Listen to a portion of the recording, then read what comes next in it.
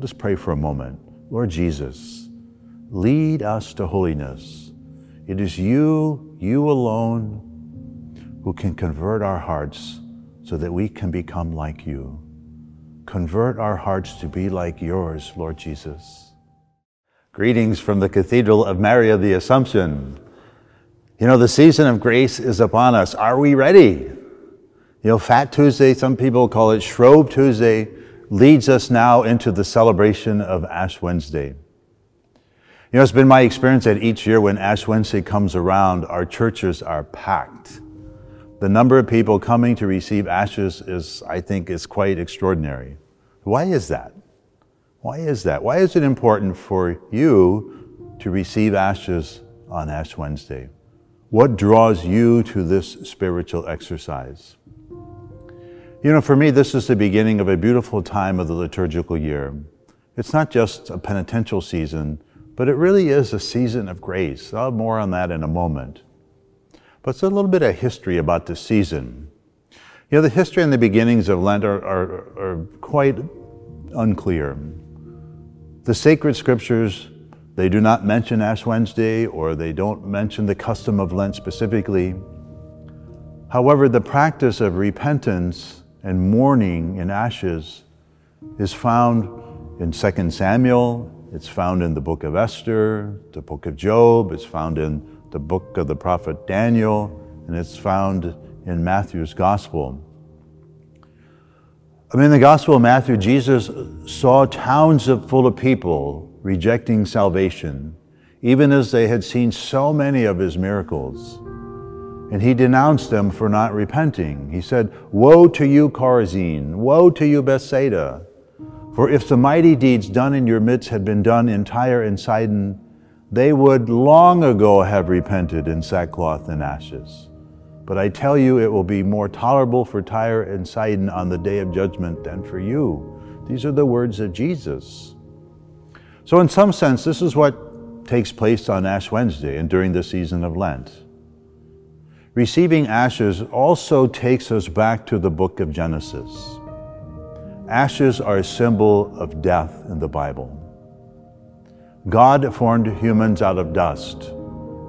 Then the Lord God formed the man out of the dust of the ground and blew into his nostrils the breath of life, and the man became a living being. These words come from the book of Genesis. When we have the ashes traced on our foreheads, these words are often used. Remember that you are dust, and to dust you shall return. And we also may hear the words, repent and believe in the gospel. But both of these orient us to the season of Lent. Lent has likely been observed since apostolic times, though the practice was not formalized until the First Council of Nicaea back in 325. And Christian scholars believe that Lent became more regularized after the legalization of Christianity in the year 313. St. Irenaeus and Pope St. Victor I and St. Athanasius, they all seem to have written about Lent during their ministries. And most scholars would agree that by the end of the 4th century, this 40-day period of Easter preparation known as Lent had existed, and that prayer and fasting constituted its spiritual exercises. Historically, these 40 days of Lent were meant to be a time of preparation for catechumens coming into the Catholic faith. And so during our times now, these are the final days of preparation for the folks in the RCI processes across the diocese. But what about us who are not preparing to enter into the Catholic faith? What about us? We too should see this time as a 40-day retreat, each of us in our own way answering the call to conversion in our own lives. It's a time of repentance. In the first reading for Ash Wednesday, the prophet Joel sets the tone for us. He says, even now, return to me with your whole heart, with fasting and weeping and mourning. He said, rend your hearts and not your garments, for gracious and merciful is he. Friends, this is a season for growing in holiness. How many of us want to grow in holiness? Right? Don't we all want that? It's an important question. But how many of us really want to grow in holiness?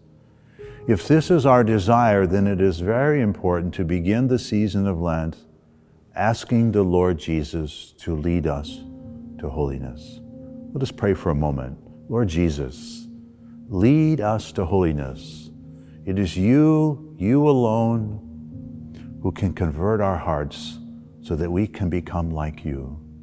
Convert our hearts to be like yours, Lord Jesus. And I invite you to pray this every day with expectant faith and trust. And who knows where the Lord will lead you. But I also want us to look at the season of Lent as a season of grace. You know, like those coming into the church at Easter, we too are called to be converts, looking at our own lives, at our own sinfulness in the light of God's grace, though. A time for turning away from our thirst for the things of this world and turn toward those things that really matter in life. You know, there's a line from the readings of Good Friday, one that was so very instrumental in Mother Teresa's life, and it should be for our own journey as well. So as Jesus was hanging on the cross, he said these words, 2 words, I thirst. I thirst. These 2 words really should be the framework for these next 6 weeks for all of us. Take time to meditate on these 2 words, I thirst. You know, Jesus' thirst was far more than a thirst for water. His thirst was a thirst for love, a thirst for our love, a thirst for our hearts, a thirst for our lives, and yes, even a thirst for our sins, a thirst for our sins. God not only thirsts for us, but he thirsts for our sins. Imagine that. Pray with this over these next 6 weeks. And in this season of grace, will we give them to him so that his thirst will be satisfied? Will we give our sins to him so that his thirst will be satisfied?